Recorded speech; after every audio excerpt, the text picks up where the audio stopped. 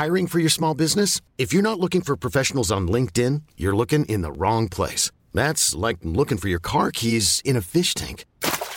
LinkedIn helps you hire professionals you can't find anywhere else, even those who aren't actively searching for a new job but might be open to the perfect role. In a given month, over 70% of LinkedIn users don't even visit other leading job sites. So start looking in the right place. With LinkedIn, you can hire professionals like a professional. Post your free job on linkedin.com/achieve today.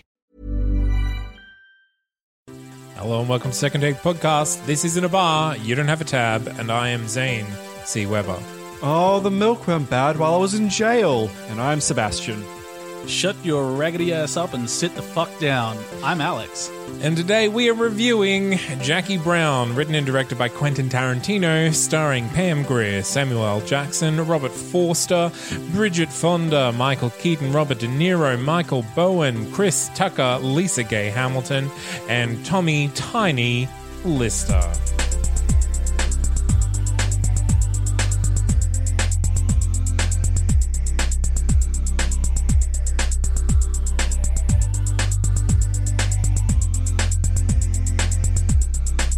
Okay, Jackie Brown, Quentin Tarantino. Yeah. We just cut straight to final judgments. Actually, I was going to start the review with, I'm going to spoiler alert, this film gets a recommend for killing Chris Tucker. So like, regardless of what things I will say about this film, just letting you know right now, it does get a big green tick from me. You know what? I had never seen this film before, and I'm shocked. I like in the opening credits, and it says, and Chris Tucker as whatever the guy's name was. And I was like, that seems like a cameo, like a very short role. I was right. I didn't think I'd seen this movie going in, and then I started watching it. I was like, oh no, this is all very familiar. And I think I had watched it maybe, and I was like between the ages of 10 and 15, somewhere in there. Like, yeah. And yeah, but when I saw Chris Tucker's name come up, it was more like, you know, in the end of the third of the Star Wars prequels where Darth Vader gets on his knees and screams, no. It was kind of like that for me. And I was like, I fuck this movie. I can't go through this. And then, 20 odd minutes in, I'm like, oh, this is made for me. Now I'm happy. Yeah, it worked out well. So, production notes? Production. Actually, I've got one. So, in the very start, like the very, very start, like in the opening credits where it's following Jackie just going along. Just after that, and she's just gone through the security checkpoint or whatever, and she starts walking off. There's a gentleman that looks uncannily like Danny DeVito from behind. Good. That's nice. That's a note. Seb? Jackie Brown is an anagram for Jawbone Rick, which might be my new porn star name. It's me, Rick. Jawbone Rick. What does that even mean? That's his new wrestling name. So this is Tarantino's... Oh, as of right now, this is Tarantino's only film that has been an adaptation, because there was a book called Jackie Burke. right. And Jackie Burke was a white woman, and so he changed it to Jackie Brown specifically so that Pam Grier could come in, because her most famous character was Foxy Brown. Yep. During those old blaxploitation films of the 70s. And this is Samuel's favorite Tarantino movie. Or at least he has been quoted saying that this is his favorite Tarantino. Fair enough. This is the movie that formed the basis of the feud between Spike Lee and Tarantino, because Spike Lee took an issue with the number of N-bombs that were dropped in this movie. Samuel L., who had collaborated with Spike Lee a lot previously, took Tarantino's side. Weinstein, that gem of a human being, tried to mediate between them, but no, Spike Lee refused to meet with him. So I think is a famous black filmmaker. Right. Yeah. So I was curious if a lot of that was maybe dropped in by Jackson himself, or how much of it was scripted.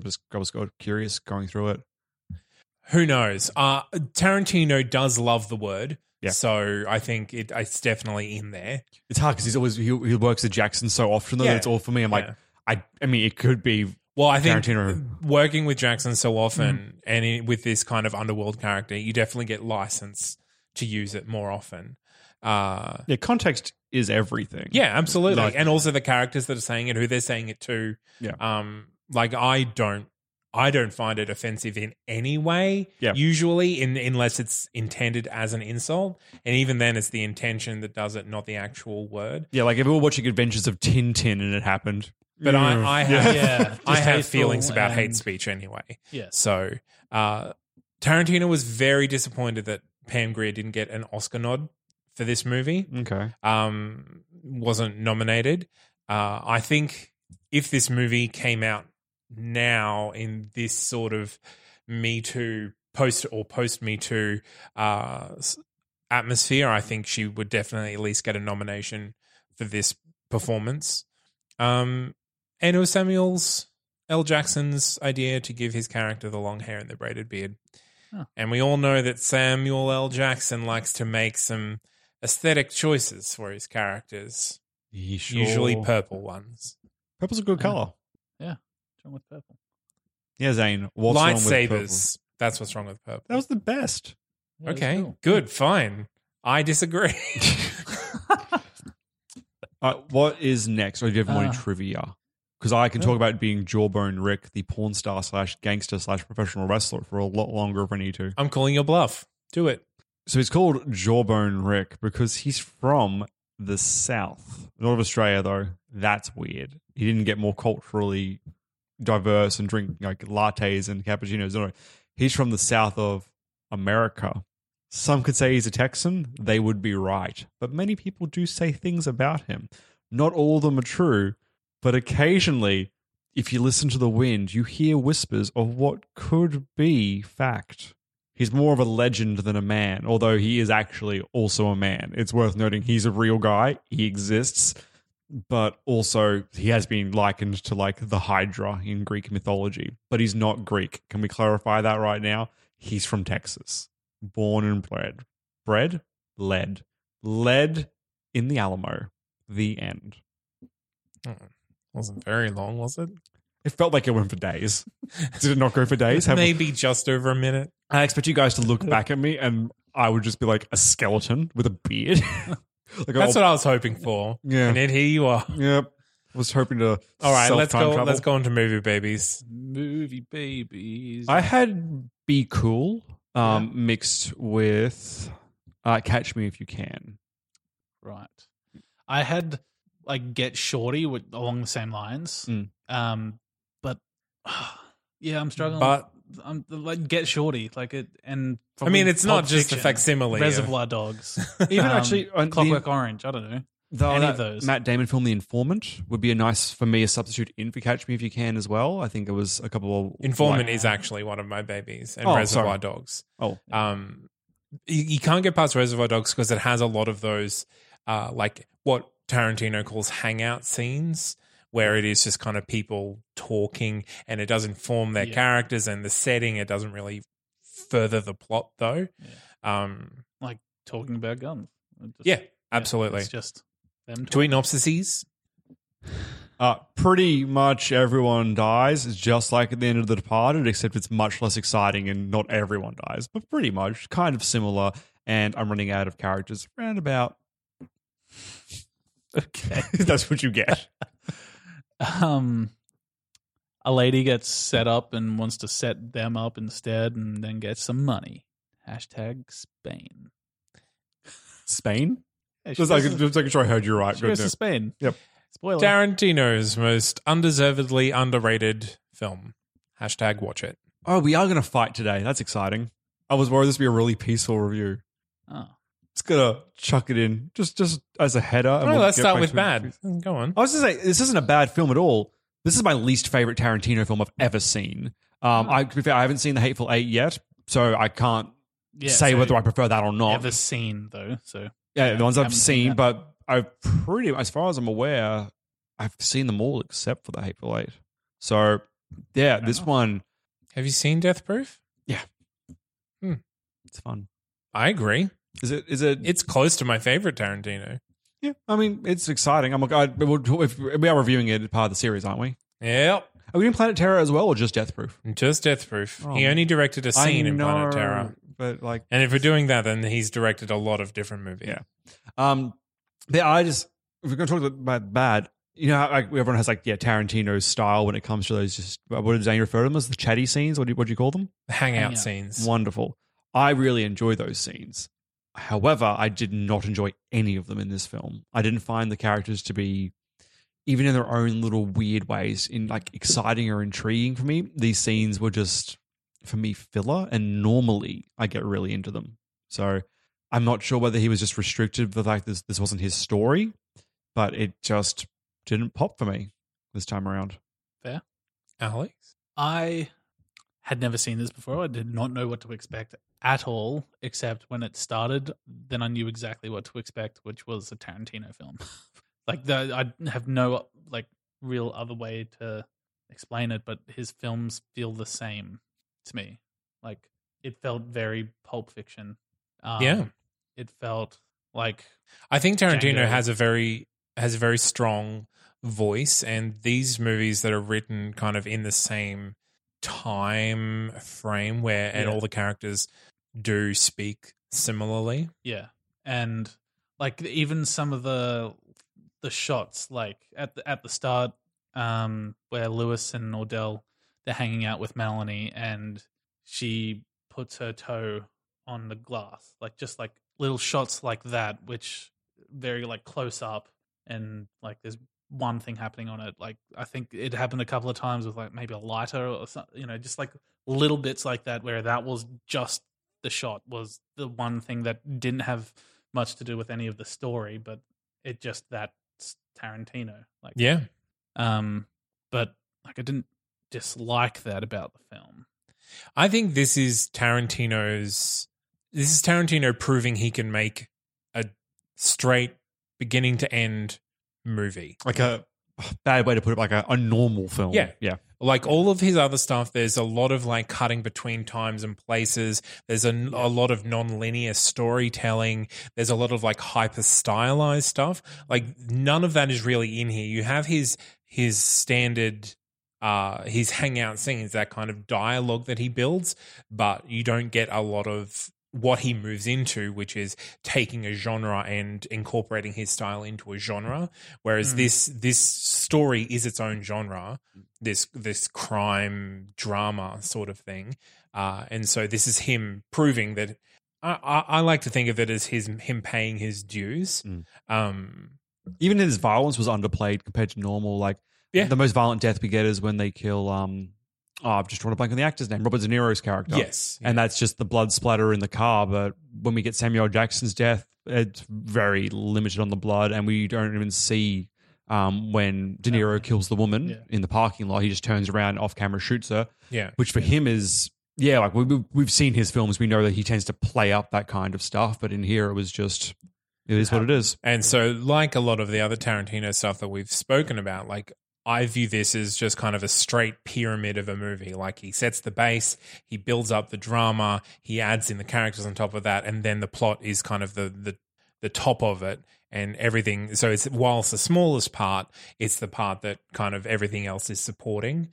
So I don't have a lot bad to say about Jackie Brown. He did play with the timing of the story a little bit towards the end of the scene with the taking of the bag from the... Yes, yeah. And I see the three different points of view. Which this isn't a bad thing. I think that played really, really well, just because for me, this movie, like I said, not bad, but comparatively to a lot of his work, very, for me, tonally flat. Like it just tells like one consistent story the way through, and it didn't have those big pop moments for me, which I always associate with Tarantino, just doing something that's absolutely...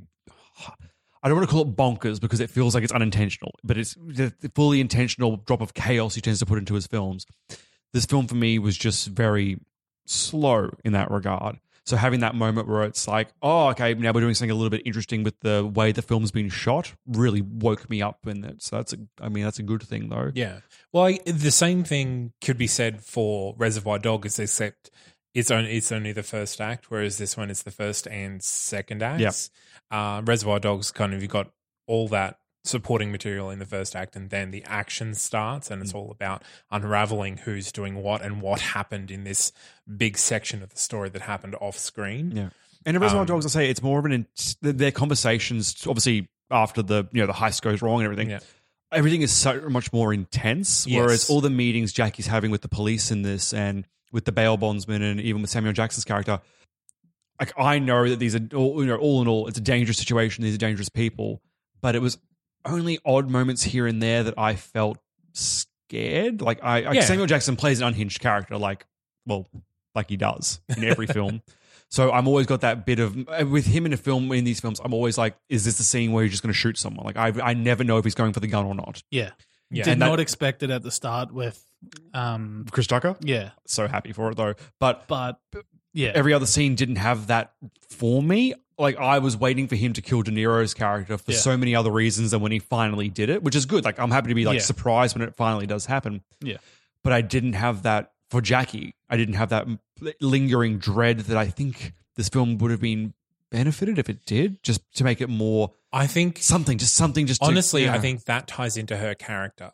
Like she doesn't have that lingering dread. She has this kind of very careful pacing, considered way of approaching this whole situation. I think the movie is reflecting her personal or her character's journey through it. And that's why it isn't in a lot of like when you go to Django. So you get this kind of, again, we're following his journey. Well, we start out following someone else's, and then when it goes into action, like it's just like it's literally a bloodbath. Yeah. Whereas in this movie, like it's not about killing, it's about inching her way through this in the right way so that she doesn't die and she wins and she gets out. I'm not saying I wanted more action. I just wanted her. I wanted to feel like more like she was walking on eggshells, because I didn't feel like I knew she was in danger because I'm watching the film, but I never felt that dread that she could go wrong. It could go wrong at any minute. Like the stakes were there. I just never felt like they were real. Does that make sense? Like I can see them on screen. I disagree, but I definitely felt that like that was a specific choice. Yeah. When it came to both the performance and the script. Okay. So that was bad. Do you guys want to talk about good then, I guess? Or is there anything else that was... Every single performance is really solid in this movie, from like the ditzy girl to the interaction between like just Samuel L. and everyone. Like I think this really sold Samuel L. in the rest of Tarantino's stuff. Like this is what kind of broke him into this character. I wasn't expecting to see Michael Keaton in this film, actually. That caught me off guard. Yeah. And he was solid. Yeah, he was good. But he's the actor that you're like from Beetlejuice, you expect to be playing a little bit crazy, but they played him once again just very straight. Like that is what he is. He's he had a couple of frantic-ish bits, but they were really subdued for that actor. Yeah. So I do agree. There must have been an active choice here for everyone. Calm your tits and action kind of thing. Yeah. Yeah. I mean, the performance was great. The script was great. The director was great. Like, I feel like that's all the basis for saying. Yeah, I mean, like there was nothing like outrageously like, oh my God, like watch it for this specific thing. It was just like all came together really well, and it made a solid movie. And that's why if I don't watch it for a year or so, I kind of forget how much I like it. And then when I go back and watch it, I'm like, oh, this is just really good. Really, like, even if I've got it in the background, I'll be drawn into it, which is not something I can say for many movies. So I don't really know what else to say. Like, it's the dialogue is great. Pam Grier is fantastic. Yeah, she worked it. I had no idea who she was, but like, she's solid. Yeah, Pam Grier, bless her heart. No, Seb doesn't like Pam Grier. We were talking about how calm she was the entire film, and that's fine. But she has more range than she gave in this movie. I will and that say for that's me was a detriment. Not her, like she was became famous playing like this dynamic, black Foxy Brown. Like that is definitely a choice or a direction or both. So there's that. We want to see what she's done lately. She's in Bad Grandmas. Okay, good. Yeah. It's the lady version of Bad Grandpa. Oh, really? Yeah. I thought it was like going on the premise of like Bad Mom or Bad Mums and Bad Mums 2. Oh, maybe you are right. I'm Well, not she was committed in enough to check. Smallville. Yeah, she was Amanda Waller, the bad guy lady from Suicide Squad. Oh, right. Yeah. And she was in the L Word. Ooh, fancy. Mm-hmm. I mean, it's me, so I'm going to say this. It's a long movie. Yeah. I didn't feel it. The perfect length. I did feel it because it was so tonally neutral for so much. That's why I was like, I didn't need it to be like crazy, but a couple of more. Like, that's why it would have been for me if I felt like she was in a lot more danger. It could have been like this really long, drawn out, tense situation for me, which I could have attached more to. But because I never felt like things weren't working out for her and it went for so long, I'm like, I'm just watching a person succeed approached for 155 minutes, which is fine. It was well done. It just lacked drama for me. And because it went for so damn long, it was a long time of no drama for me. But they did kill Chris Tucker. So that brings me back into the tick column about how annoying was he? Not as annoying as he was in Rush Hour 3, but still pretty annoying, and they got him good. Yeah. I did miss the point, though. Why did he kill him? Because he was going to talk. So he bailed him out. Yeah, so he bailed him out so that he could kill him before he gave. Yeah. But he'd already given information out. Ah. And that's what led to the whole Yeah. mess that happened. I did like the argument about not getting into the trunk of the car, though. That was funny. Yeah. Classic Tarantino. Yep. All right. Is there anything else you guys want to touch on? I mean, I thought this has gone really short at all, but It has gone really short because there's nothing bad to say about it. And there's nothing, and like you said, there's not a lot of drama to talk about. Like the camera work is great. Like this birthed a couple of Tarantino tropes, like the video camera inside the trunk looking out. And then there's a long shot as they're walking out of the bar, and the foot shot again. just things like that. Like, I don't know. There wasn't like too much Is really going on. It was really There was a lot going atmospheric. on, but yeah. So good. Well, I think that's it. Like, it's a good script, good direction, good performances. The music was great. Yeah. And it's stood up to the test of time. It's kept, De Niro and Samuel L. and Michael Keaton and Pam Grier has gone off the rails since 2012, but more Pam Grier, please. Let's get her an Oscar. If I could point out two performances, I did enjoy De Niro, and I haven't got the actor's name in front of me, but the gent that played the bondsman, the main one that was working alongside Jackie, he was really good too. He played really solid guy that's like walking the line. Robert Forster. He really reminded me of Columbo Really? for some reason. Yeah. Like that Really? era of- Columbo. He reminded me of a less racist, less angry Clint Eastwood. Yeah.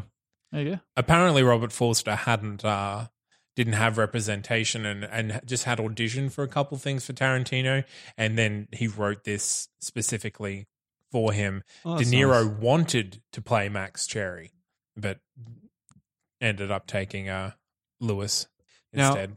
Is Max Cherry? Is it the cherry cigarettes? Is that what the Tarantino ones are? Yes, I believe so. Is that the Connected Universe bull crap that he Yeah. started the cigarette company with the money from this movie, or what? Maybe. I don't know. Yeah. I don't buy into that much at all.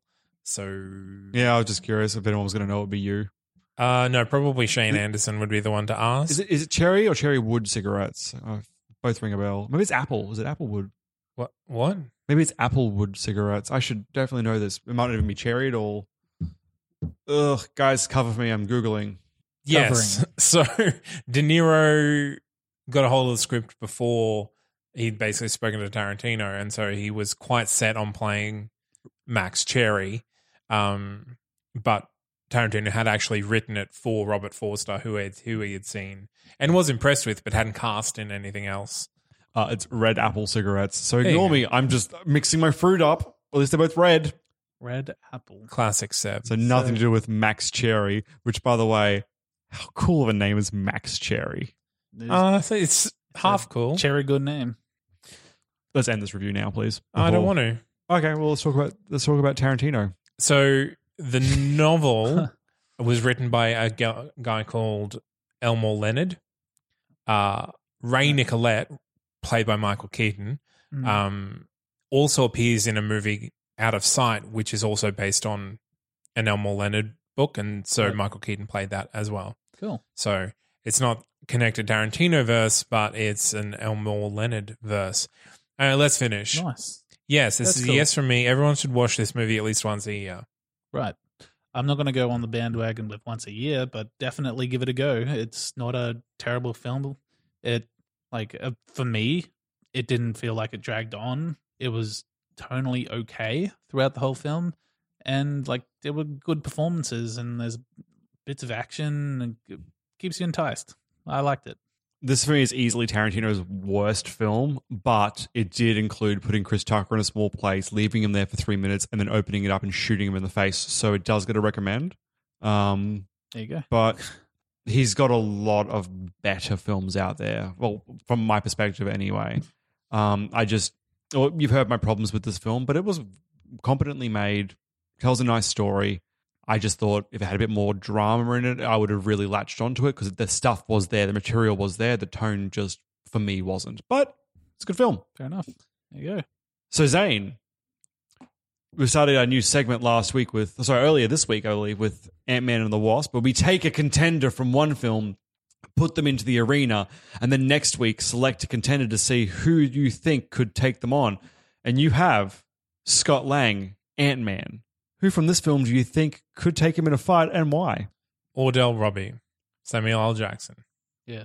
Because I think Ant-Man, while smart and has shrinking/growing powers, not too fond of killing people, whereas Ordell Robbie doesn't really need an excuse to kill someone, and if he has a gun, he's all the more likely to do it. And gun versus the Ant-Man suit, once there's a hole in it, can't shrink anymore or grow anymore. All right, time for our votes.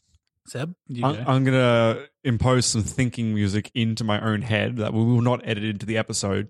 Correct. But I'm going to go with what Zane has suggested. The edge of having a character from an MA or R-rated film attacking a kiddie film superhero, for me also comes down to I think he's just going to shoot first, Yeah. Yep. Definitely. And Killer Instinct. Yep. Yeah. Yep. Mhm. And just the willingness to literally squish him to death with a boot. Ordell is a bad motherfucker. Yep. And I mean, you can play into Nick Fury. He knows what he's talking about when it comes to Ant-Man. I'm happy to play some joint universe crap here. Who knows? It's fine. Sure. Good. Nick Fury's tombstone did have the line from Pulp Fiction written on it. It's canon in my brain, damn it. But yeah, no, it's I agree I with think Zane. Pulp Fiction is canon in the Marvel universe. Yeah, apparently. Yeah, it's weird. Like the movie existing as a movie in the Marvel universe. It's like that old movie in the snow with the walkers, right? Spider-Man, the AT-AT. It's fine. Star Trek. People listening understood that. Right. Star Wars. I don't care. You do care. I You're doing this to don't. upset those same Sure. people. We're good? People, Yep. There you can go. come So what for was me. his full name again? Our champion? Ordell Robbie. Ordell Robbie. Well, he goes through to the next round. There's a very good chance either next week or the week after he's going to take on Pierce Brosnan from Mamma Mia, Here We Go Again, which I'm I super wonder. I'm super I wonder what's going to excited. happen. Well, what was the other film we're doing as well? We're doing Mamma Mia and then we're doing Reservoir Dogs. Oh, so there could be a good contender from Reservoir Dogs coming through. Depends who I pick. I might just want Ordell Robbie to go all the way through. Well, he'll have to go up against my Mamma Mia choice. I might pick Quentin Tarantino as a fight. He So- die in the opening of the movie. Are we going to have it from a pool of 10 films? Like if they get through to 10 films, then we start again so that they can get to the next 10. The way I had envisioned it was we just go until we're bored with this and then crown the reigning champion. But Correction. Fair enough. We go with it till Seb's bored with I it. said until I'm bored with it. I didn't You hide said that. we. Oh, did I say no? Until I'm bored with it, until I get antsy about we need to change things. It's good. Fair. It's good. Okay. Until I start shaking with anticipation. Anticipation. That would have No. worked a lot last week. It would have. Stop. Yeah. Stop. I'm pressing stop. Okay, thank you for listening, everyone. So if you want to get in contact with us, there are a number of ways to do it. You can go to our website, which is secondtakepodcast.com.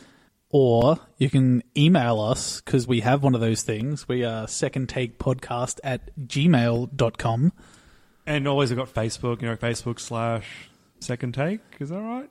Sure. Yeah. Yeah, sure, that one. Or Second Take Podcast. You find it. Yeah. And Twitter at Second Take TNC. Or we have an Instagram, funnily enough. Sometimes we post video. No, well, actually, have no posted videos. No videos of some Pictures, though, that are funny. There was quite a smart tweed jacket on there the other day. Oh, yes. Yeah, I got bored. Really? Also, if you guys want to support the show, we also have a link to our Patreon. It's patreon.com/Second Take. This is a big variety of ways that you guys can give to us. It starts as little as $1 per month, which is $12 a year. And it's pretty low and pretty simple. But we've also got sort of a group goal going at the moment there. So once we hit our first target, which is collectively $50 a month, we're going to release all of our reviews of the Monty Python film series. And then yes. the idea is ongoing from there. For every little milestone we hit, we're going to do extra series for everyone. So sort of a... So please go on and sponsor us so that we can review the Monty Pythons, because I can't watch them until then. It's true. We're not allowed to watch any movies unless we're reviewing them. And the law. yeah, if you want to have a listen to any of the other podcasts that any of us are on, go to that'snotcanonproductions.com, which is the mothership for all of our other podcasts. Yeah. Yeah. In one of them, I'm a wizard. It's pretty good. Yeah, and I get to torture that wizard. It's even better. And maybe just one day there'll be solo podcasts that we do that you Solo can find podcasts, yeah, where we just talk at ourselves. Yeah. Yep. The good. best kind of Fun. podcast. No interruptions. Right? Oh, you'd be surprised. I interrupt myself None a of lot. this over talking of each other. I do like to think fans will literally pause just to be like, that's not true. That's not how that works. Just because it's you in the room by yourself, Seb, doesn't mean you're incorrect. Anyway, it's fine. Good. Good. Yeah. Okay. Thank you. Yeah, thanks very much for listening. And go do all the things on social media. Hooray. Imagine the softest sheets you've ever felt. Now imagine them getting even softer over time. That's what you'll feel with Boll & Branch's organic cotton sheets. In a recent customer survey, 96% replied that Boll & Branch sheets get softer with every wash. Start getting your best night's sleep in these sheets that get softer and softer for years to come. Try their sheets with a 30-night guarantee. Plus, get 15% off your first order at bollandbranch.com. Code BUTTERY. Exclusions apply. See site for details.